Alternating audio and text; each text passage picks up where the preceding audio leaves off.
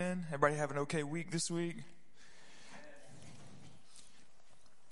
All right, we're turning back to Joshua 1. We're going to pick up in verse 6 today. So, Father, in Jesus' name, we come to your word with expectancy this morning. Lord, as a family, a congregation of saints, we come ready to feast on all that you've said. Let your word challenge us, inspire us, encourage us, shape us, convict us. Lord, we just confess freely that this word is such a blessing to our lives. And we just say as a family, we love it. We love your word, Abba. Thank you, Lord. Thank you, Lord. In Jesus' wonderful name we pray. Everybody said amen. Amen. That's my baby boy back there crying for mama. Mama. In Martin Luther's Table Talk, which is the kind of collection of conversations that he had at his table, as you can imagine, or in other places too, it's just kind of a collection. There's a part where he tells a story about a young Hungarian preacher.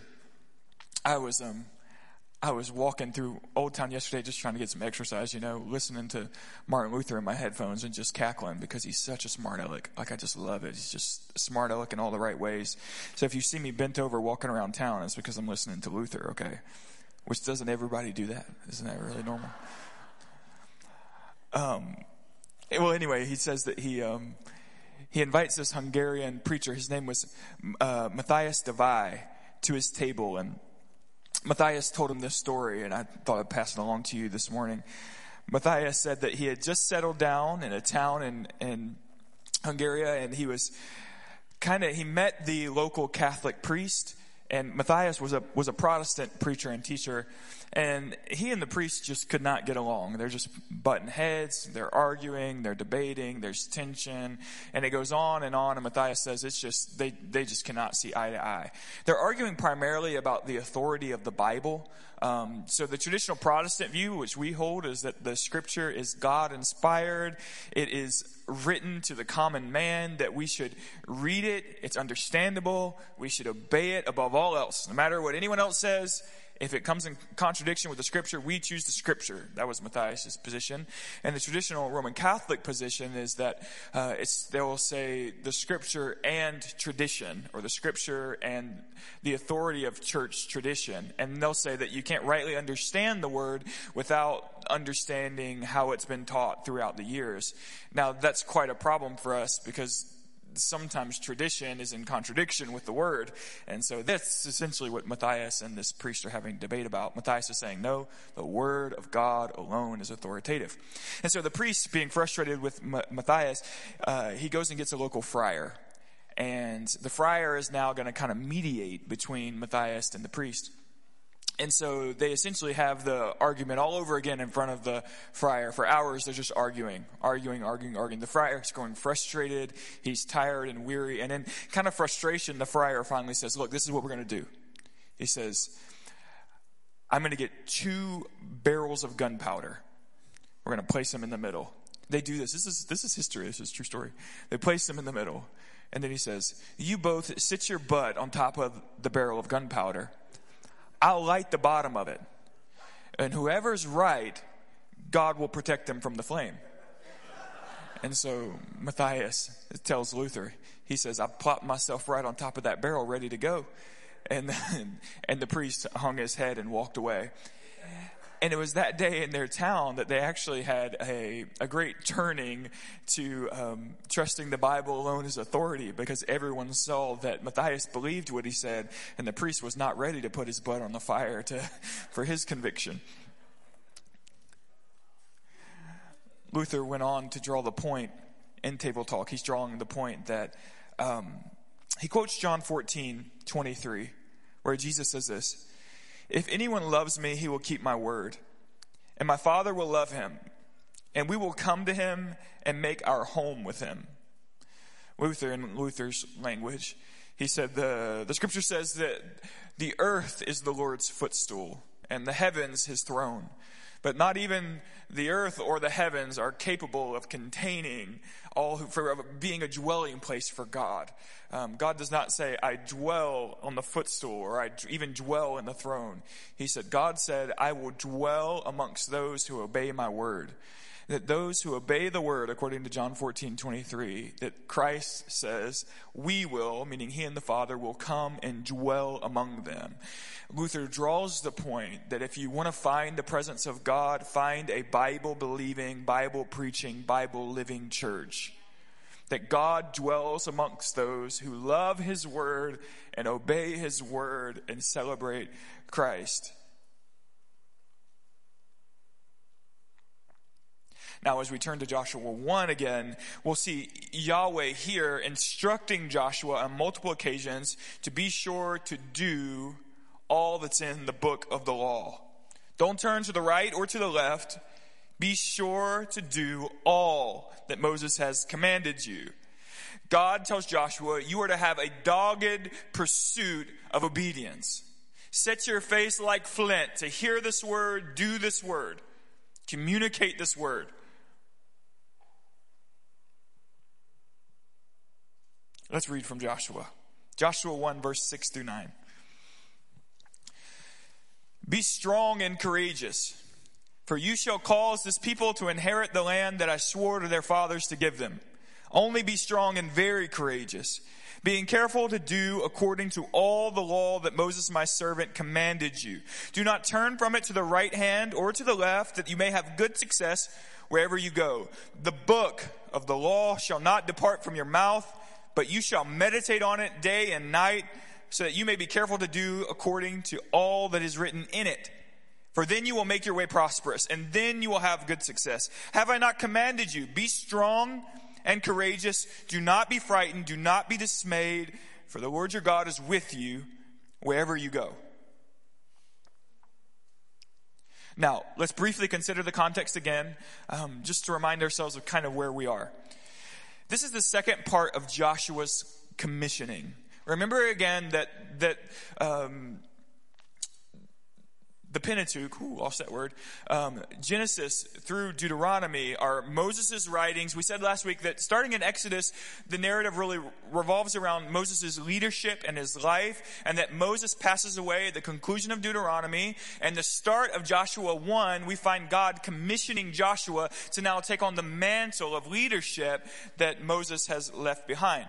Remember, Moses climbed Mount Nebo. He wasn't allowed to enter the promised land, but he was allowed to see the promised land. Now Moses has passed away, and God says to Joshua, you are now to take on the mantle of leadership, and you will lead Israel into the promise that I gave to Abraham, Isaac, and Jacob. So here we find the second part of Joshua's commissioning from God himself, where he's met with great responsibility. Some have suggested that when God repetitively says to Joshua, be strong and courageous, it's because Joshua recognizes the great responsibility of leadership and feels a measure of fear concerning the task at hand. That would suggest humility. At times in humility, you see a great task and you say, this is some heavy responsibility, and there may be a measure of caution. When Solomon had the opportunity, the mandate to lead Israel, and God comes to Solomon and says, ask me for whatever you wish. And Solomon asked for wisdom that he may lead the people. I used to hate, it drives me nuts when people teach that the great request of Solomon was for wisdom and that we should all be after wisdom. That should be the highest request. It wasn't just for wisdom. It was for wisdom to lead the people of God. He recognized the responsibility that he had as the shepherd of Israel in this moment. And he says, God, give me wisdom to lead this people in righteousness. It may be that we find a measure of that in Joshua's heart here. God, I need the wisdom and the discernment. I feel the responsibility. And God may be saying, be strong, because you'll have to step into this role of leadership. Either way, that's where we find ourselves today. We find ourselves in the second part of the commission. Moses has passed away. Israel is encamped around the opposite side of the Jordan, but they're getting close to the promised land to cross over. And God's saying to Joshua, it's now your time to lead these people into the promise. Be strong, be courageous. There are two refrains that we'll look at today. The first refrain, the repetition, is be strong, be courageous. The second refrain is do all that's in the book of the law. So first, let's look at that first echo. Be strong and courageous. Be strong and very courageous. Have I not commanded you? Be strong. That repetition is worth thinking about, chewing on. Joshua is obviously a man of natural strength. He's one of the greatest military leaders throughout Scripture, if not the greatest military leader. He's a strong, physically strong man. There's no doubt about that. And intellectually sharp, because he's bringing strategy to play that's wise. And so he's intellectually sharp. He is physically strong. So when God says, be strong, he's not saying, think harder, study more. He's not saying, do more push-ups. God is speaking to the place of Joshua's soul. In the place where we struggle with despair. In the place where we struggle with anxiety. In the place where darkness attempts to intimidate and cripple us. God is saying, in the place of your soul, Joshua, be strong, be very strong, be courageous. Have I not commanded you? Be strong. You've probably heard it said before. How many times does the scripture give that command? Do not fear. It is a scriptural command to not be people of fear. We have a command of scripture to be people of courage. Joshua needed to be a person of courage. There's an obligation, an authoritative command on Joshua's life. Be a man of courage.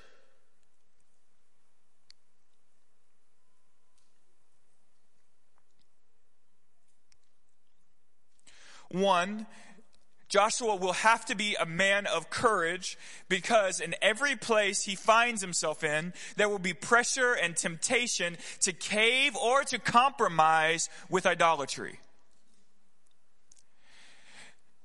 In other words, Joshua will over and over again be placed in scenarios where the surrounding culture says, where is your God? Think of Moses and Pharaoh, right? Like there are even false gods and idolatry worship where there are signs and wonders, right? Moses is matching, Pharaoh's matching Moses' signs and wonders there for a season. Ultimately, he's totally overshadowed by the God of Scripture, but there is even spiritual power shown in the Old Testament as people worship false gods. So there are going to be moments in Joshua's leadership where it feels like they're struggling, where it feels like trial, where it feels like despair. And many will say, where is your God now? And others will say, why don't we go pursue this other God, worship this other idol because they have power and strength? And Joshua will have to be courageous and dogged. The language here when it says very courageous, it means doggedly courageous. He needs to be dogmatically, courageously committed to the God of Scripture. Because there will be the temptation when trial comes to go after other gods. Secondly, the temptation to go after other gods will not only be to go after other gods for the sake of success, it will also include to go after other gods for the sake of fulfilling your own lust. Because idol worship is going to oftentimes involve forms of prostitution and sexual immorality.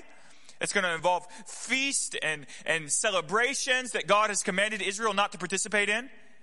And Joshua is going to have to lead the people of Israel while the people of Israel at times, we know this historically, are going to grumble, moan, and groan, and sometimes pursue the gods of culture. And Joshua needs to be doggedly obedient to the God of Scripture. Every generation will have the same dilemma. We too will have a cultural pressure, a societal momentum and swing, temptation to abandon the God of Scripture or to compromise our views concerning the God of Scripture, to meet in the middle with culture, and we will have to be courageous to honor the word of God. You will be told that it is hateful to declare the gospel of Christ Jesus. You will be told that it is hateful to live out biblical sexuality. You will be told that it is hateful to train your young men to be courageous. There's a great temptation to demasculate. That's not the right word. And the right word is gone. There's a great temptation to throw away masculinity in our generations. And we need to train our young men to be respectful. We need to train our young men to be men of honor. I grew up in the South, okay, so I have a appreciation for some elements of Southern culture.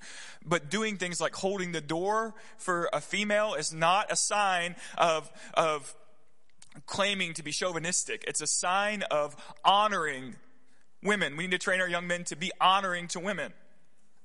At the same time, we need to train our young men to think logically and to be willing to debate according to their conscience. Because culture will do everything culture can to intimidate me and my children out of boldly proclaiming what they believe. It takes courage to talk back. We want to be people of honor, respect, wisdom.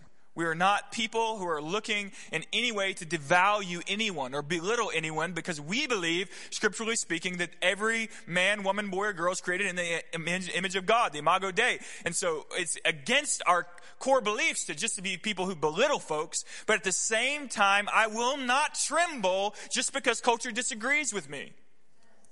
We've got to teach our young men and our young women to be people of courage. What church history has always taught, apologists have always taught, Christian philosophers, is that to think logically is to think the thoughts of God after God. And so what I'm trying to say to you is that we need to think biblically and then have the courage to say, what you're saying to me, one, is not biblical, and two, is incoherent logically. But some reason for us to say that to our culture is now hateful, and we will be belittled and bashed and ran out of town for standing up. The command of God concerning us is be strong and courageous. The same principles apply to our young women. If you guys will let me ramble, I have a house full of girls. I have 3 daughters and a baby boy. And so I want my daughters to have the liberty to live according to conscience before God. So if God calls my daughter to the mission field, if God calls my daughter to the workforce to be a teacher, and she can say to me, I feel like God is calling me to excel and become a professor at the collegiate level. I feel like God is calling me to excel in the marketplace for the sake of His gospel. I want to say to my daughter, yes and amen. You must stand before God in good conscience that you have obeyed Him.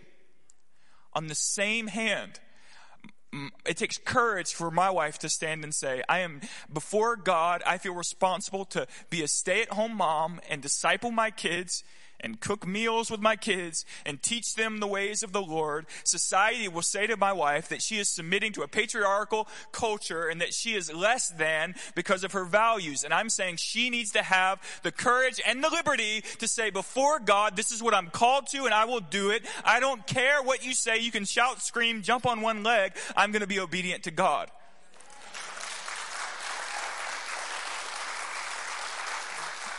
And in every way, this is what God is saying to Joshua. You are about to step into a land that is surrounded with a pantheon of gods. There's going to be cultural pressure, peer pressure. There are going to be many who go and sway and walk away from me. But what we find at the conclusion of Joshua's life, again, remember we said that Joshua was such a faithful and consistent man. Not a man of big highs and low lows, just a steady, plotting along man. There's great value in that. What we find at the end of Joshua's life, the end of his leadership, is where he says to Israel, as for me and my house, we will serve the Lord. So at the beginning of his leadership, God says, be strong and courageous, for you are going to have to face pressure to bow to culture, to other gods. You need to be doggedly courageous to live according to what I've said to you. At the end of his ministry, as he prepares to go to the dirt, he says, as for me and my house, we serve the Lord. What a beautiful testimony. One, we will have to be courageous, strong, and bold because we will have pressure to compromise. We need to be courageous to think, to articulate. We need to be wise and humble and honoring, but we've got to get a stinking backbone. Okay? It is going to be required of us in the days to come.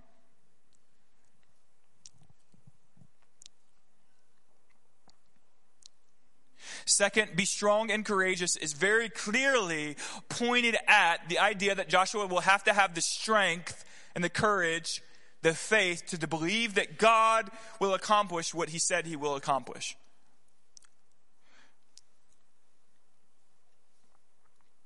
Think of Caleb and who?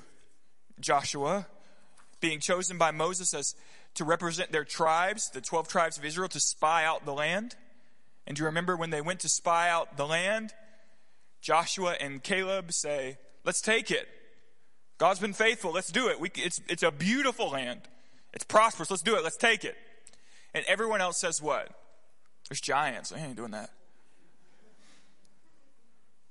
And all of Israel succumbed to the fear of the other 10 spies.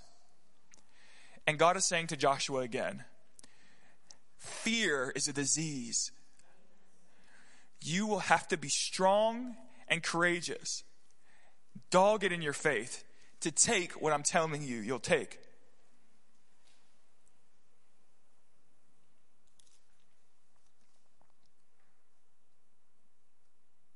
Consider this, that Israel witnessed the miracles of Moses as he faced off with Pharaoh. That Israel stood before the Red Sea with Egypt on her tail. And when Moses lifted up his staff, the entire sea parted. They walked through on dry land. And then God destroyed the armies with the sea. Consider this, that Israel has now for decades seen the fire of God lead them at night, the cloud of the Lord descend upon Israel. Consider this, that Israel watched Moses come down from the mountain and his face shone with great glory. Consider this, that Israel now for 40 years, their shoes have not worn out. Living in the wilderness, they have not for a day gone hungry. Fear is not logical in this moment. It's not that those who submit to fear are going, we're people of logic and rationality. Okay? There's giants. We can't do that. No, we just watched God drown an entire army when he told us to walk.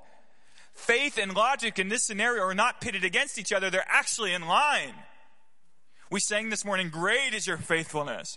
Your steadfast love endures forever. You've never forsaken us. It is perfectly logical to continue to be courageous people of faith and to pursue God in the face of all odds because he has been faithful to us time in and time out.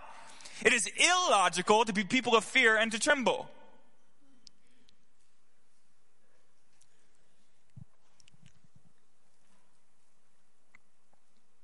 Joshua will need in the days to come, as he leads Israel to take the land that has been promised.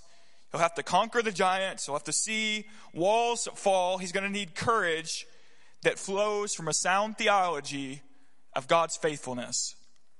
I will not leave you or forsake you.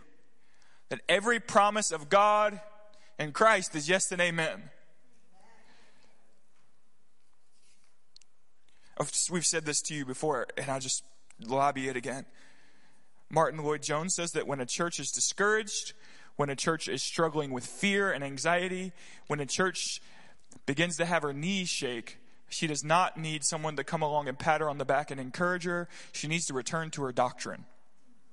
Because in our doctrine, we see that God is with us, that God is faithful, that the promises of God will not fall flat. Next, let's consider the second refrain. The second refrain being, obey all that Moses has said to you. Don't let the book of the law depart from your mouth. Be obedient. Don't turn to the right or to the left. The second refrain has to do with the book of the law. I'd like to make some introductory comments here, and here I'm appealing to Francis Schaeffer's work. But Schaeffer made this point really strongly, and it's an important point. The book of the law, written by Moses, is already to be received as the inerrant word of God. Joshua knew Moses. He knew Moses' weaknesses. He knew Moses' flaws. But Joshua possessed a book, clearly from the text. Joshua possessed a book, the Pentateuch, the book of the law that Moses wrote. And Joshua was to receive this text as revelation from God and God alone. And Joshua was to obey this revelation.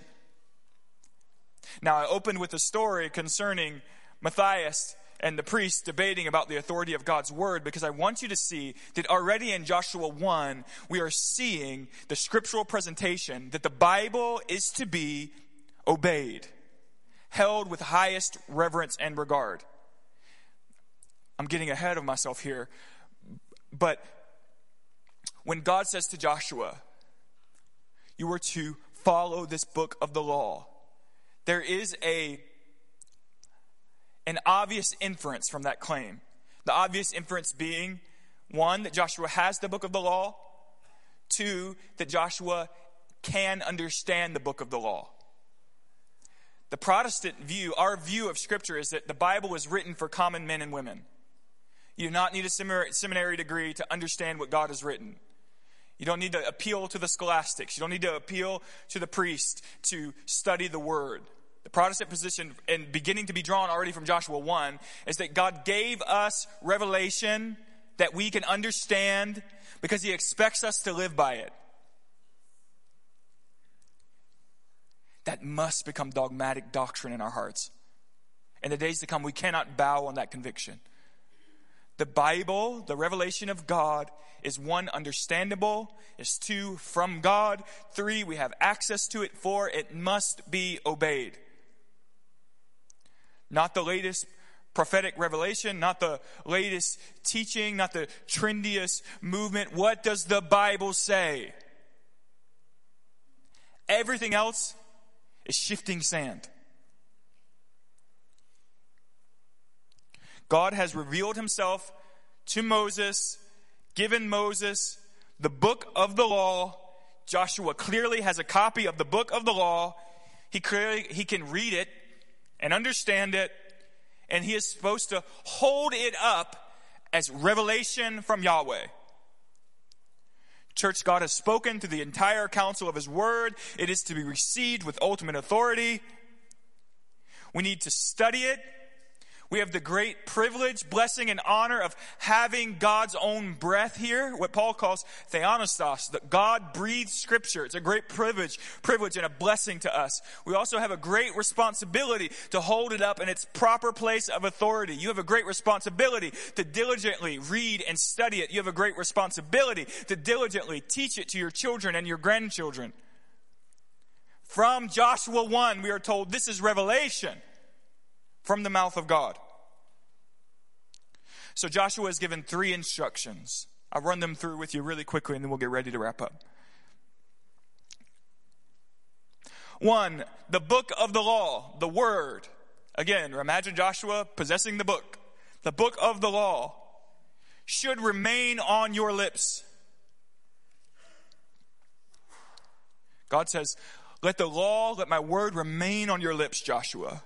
Meaning Joshua is to speak to Israel the word of the law. He's to teach it. He's to refer to it. He's to allow it to be central in dialogue and decision making. When they're discerning, how do we lead? When there's hard decisions to be made, they are to return to the law. Put it on their lips and reason from it.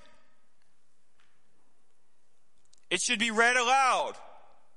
It is to be honored. It is to be in the forefront. Now let me get on my pedestal for a minute.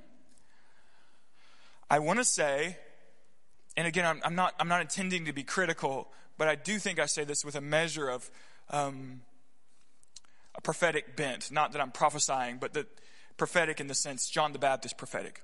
There's a conviction to this. Modern Western preaching lacks a serious conviction concerning the revelation of God's word. We may have in our doctrinal statements the claim that we believe God's word to be inspired and infallible. But in practice, we do not act out that doctrine because we do not read, study, and preach the word.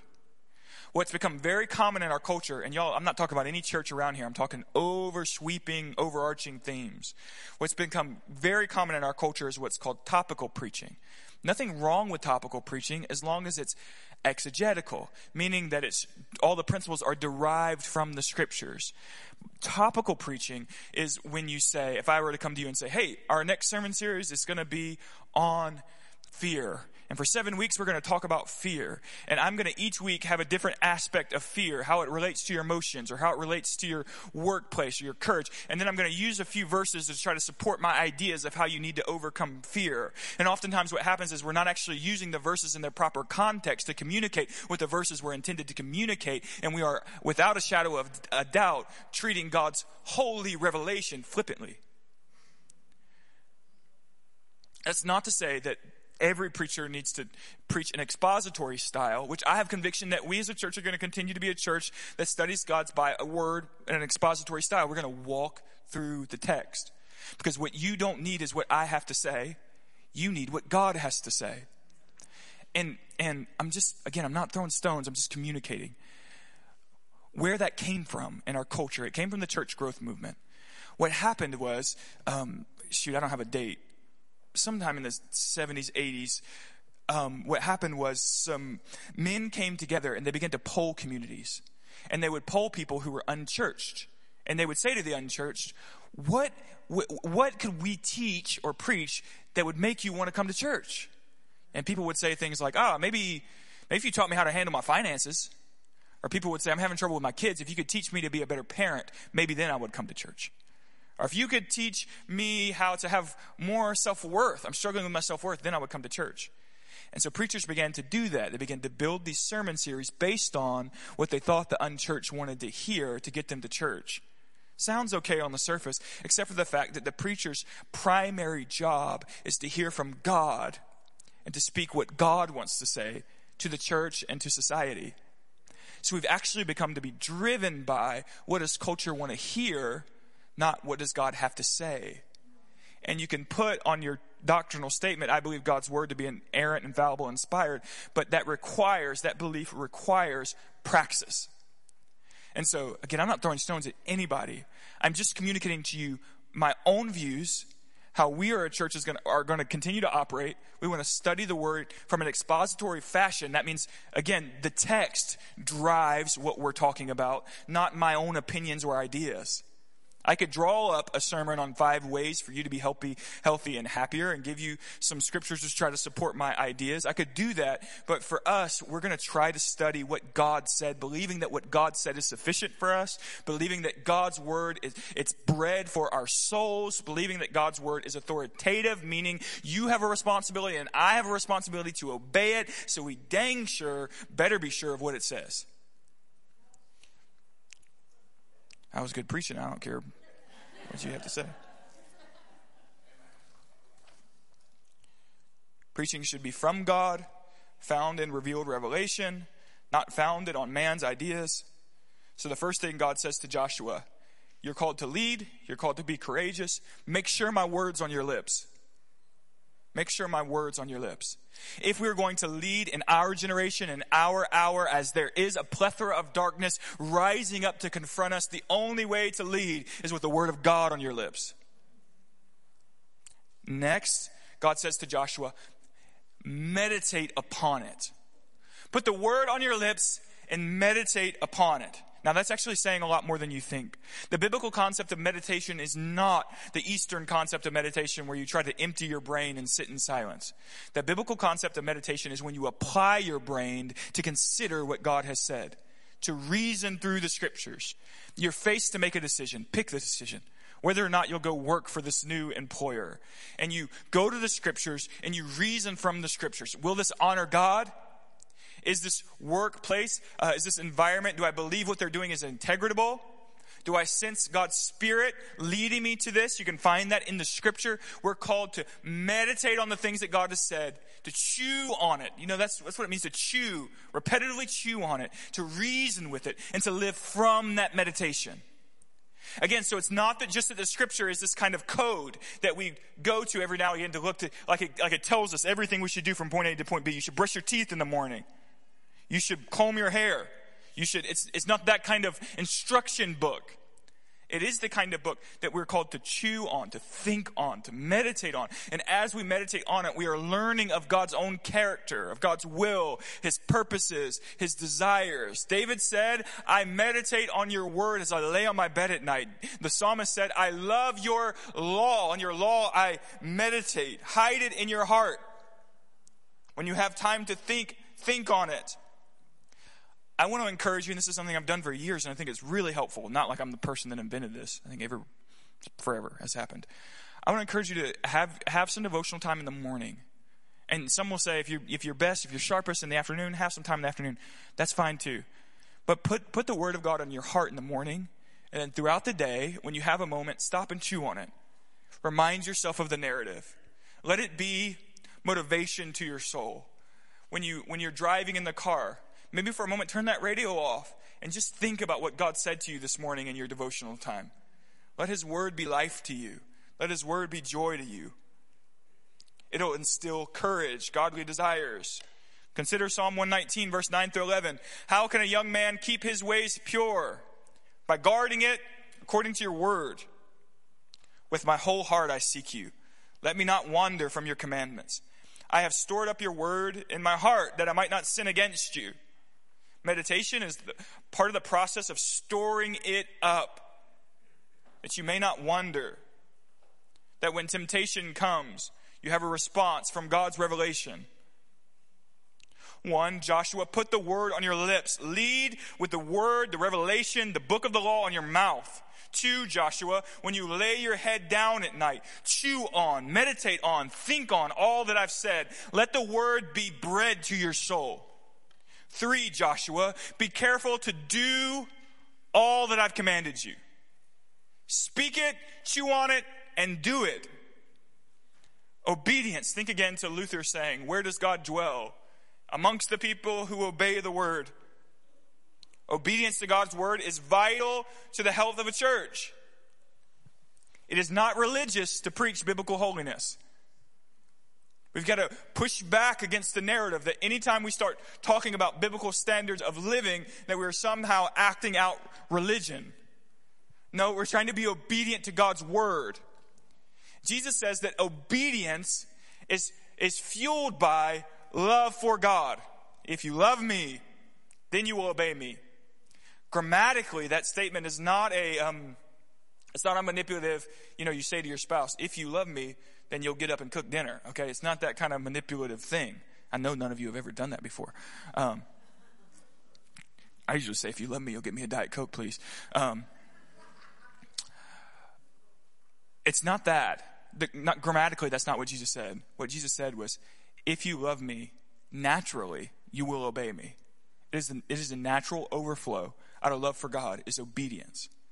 And so we need to think about obedience, preach obedience, talk about biblical holiness, not because we're trying to put on a show for our neighbor, that would be hypocritical. Not because we're trying to earn our salvation, that would be works-based religion, but because we really love Jesus.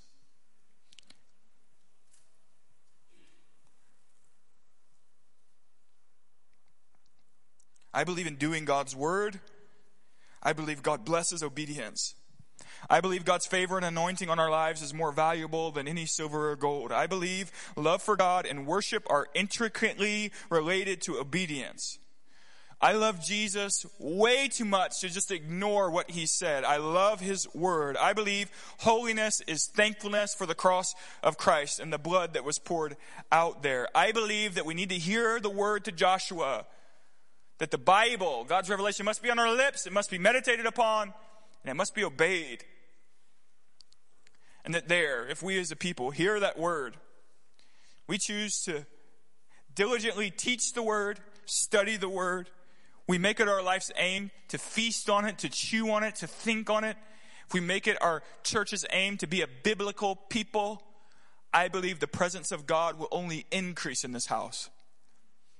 I believe God loves a sincere people who sincerely love him, and he dwells in their midst.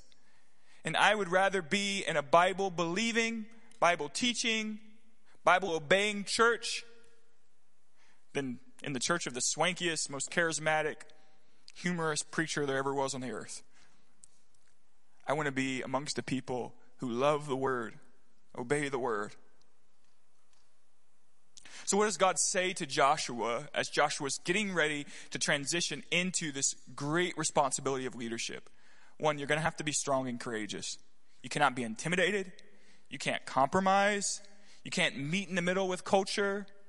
You're going to have to believe what I said. When I said I'm with you, you better believe that I'm with you. 2, put my word on your lips, proclaim it, teach it, read it, put it in your heart, chew on it, think on it. 3, make sure that my word is written on the soles of your shoes, if you will. Obey it, do it. Let the steps of your life be directed by my word. Is that applicable to us today? Yes, my friends, that is applicable to us today. Go ahead and stand to your feet. We'll get ready to close.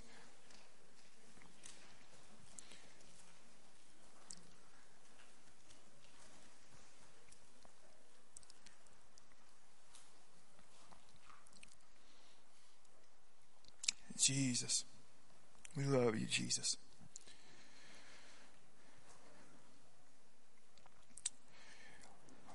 We must conquer the fear that rises within our souls. We must stand up to the pressure to cave.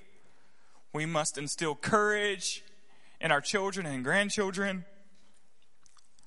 I want to ask you to doggedly be courageous. Dogmatically committed to God's word. Dogmatically obedient to all that he said. And our values concerning the scripture cannot just be a point on our doctrinal statement. When we say we believe God's word is inspired and infallible and inerrant, we are saying we actually believe that with that blessing comes the responsibility of stewarding a life according to that belief. In other words, we're going to put the word on our lips, teach it, proclaim it, do our best to extract from the text what the text intended to say. Not to deposit into the scripture our own modern cultural ideas to try to encourage one another's emotional state of being, to make you feel like you have more self-worth. It's not about that. It's, God, what are you saying? 2, it will be in our hearts. We're going to continue to meditate on it, chew on it. In our worship, the word should come forward. And 3, we're going to be a people of obedience. Because God says to Joshua, when you obey, I will be with you. Your ways will be prosperous and blessed. Again, that's not prosperity gospel. That's not God saying, if you obey, choose the BMW and I'll get it for you. Not what he said. He said, if you obey, I will be with you through every storm, through every trial. Again, that's also not a works-based salvation that says you must obey in order to have eternal life. That's not what's said here either. What's said here is that there's a blessing, there is an anointing, there's a favor upon a people who honor this word and do it. I'm asking you to get dogged with your convictions concerning the word of God.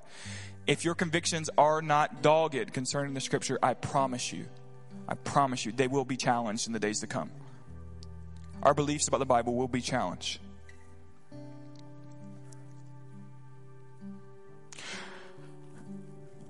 Altar team, if you guys want to get in place.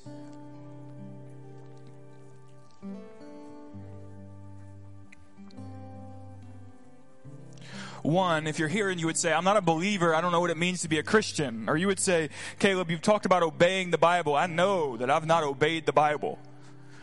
We would say to you first that none of us stand before God because we performed enough.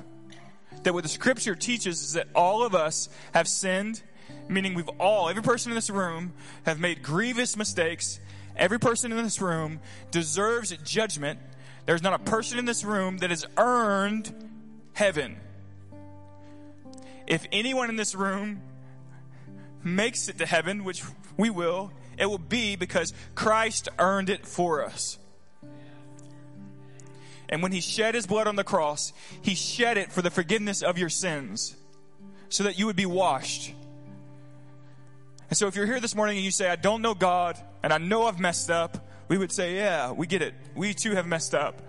But you can have eternal life today in spite of the mess that you've made of your life, because Christ loves you, He died for you, and He rose again. It's not about what you did yesterday. All that matters is whether or not you will bow your knee to Christ Jesus today. And I would say to you, today is the day of salvation. I would say to you, stop with your rebellion. Stop running from God. Don't walk out of this room without getting right with Christ. He's present here today, ready for reconciliation and redemption. You can know that heaven's your home, not because of the way that you lived, but because of Christ Jesus' own death on Calvary and resurrection. Next, there were a few prophetic words that came forward this morning as we prayed. One was that we as a church need to learn to savor the awesomeness of God. That some of us have felt discouraged and despair. And today's the day to just stand before the glory of God and to let that glory minister to your soul. A word that tied with that is that many are weary. They need to come just get at the feet of Jesus. The Martha Mary thing, that today's the day to stop all the work and striving and stressing and just to sit at the feet of Jesus and just to let Him minister to you, just to let Him bless you.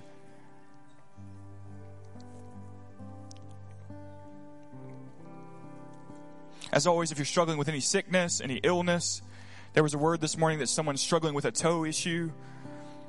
If that's you, I want to ask you to come and receive prayer. So the altars are officially open. If you need to give your life to Jesus, go ahead and come. Don't hesitate. Don't look around. Just go ahead and come. If you need peace and you need to just meet with the glory of God, I want to ask you to come now. If you're struggling with any physical ailment, come now. We're going to pray and believe the Spirit's here to set you free.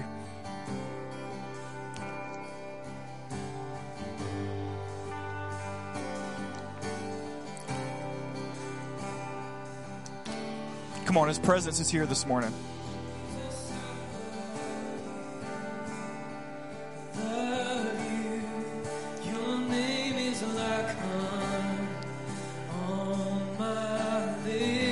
Let's worship. Your Spirit's like a water to my soul.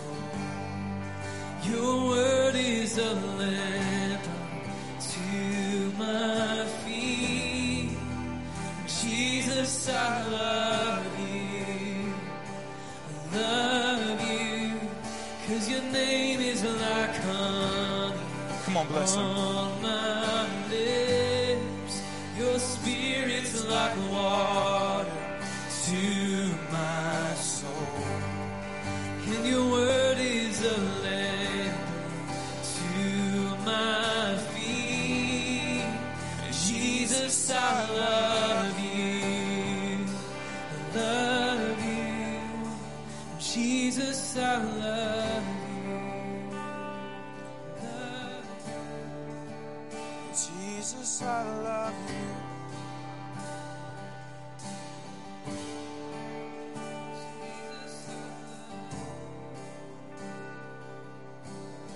So if you would, just open your hands. We'll get ready to close.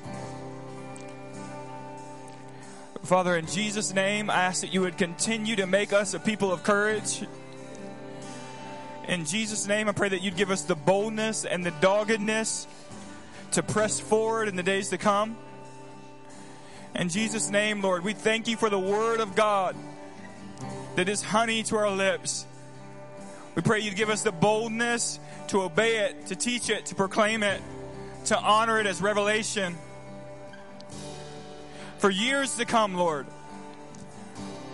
make our feet not waver, Lord, to the right or to the left. For years to come, find us on the narrow path, clinging to your truth. Hallelujah. May my children and grandchildren love your word. May our generations trust the promises of God. And may the cross of Christ be preached to the corners of this nation, Lord. In Jesus' beautiful name we pray. Somebody say amen. Amen. Well, you are officially dismissed. But the altar team's going to stay up. The worship's going to stay. If you need ministry, you don't have to rush out of here. We are here to pray for you.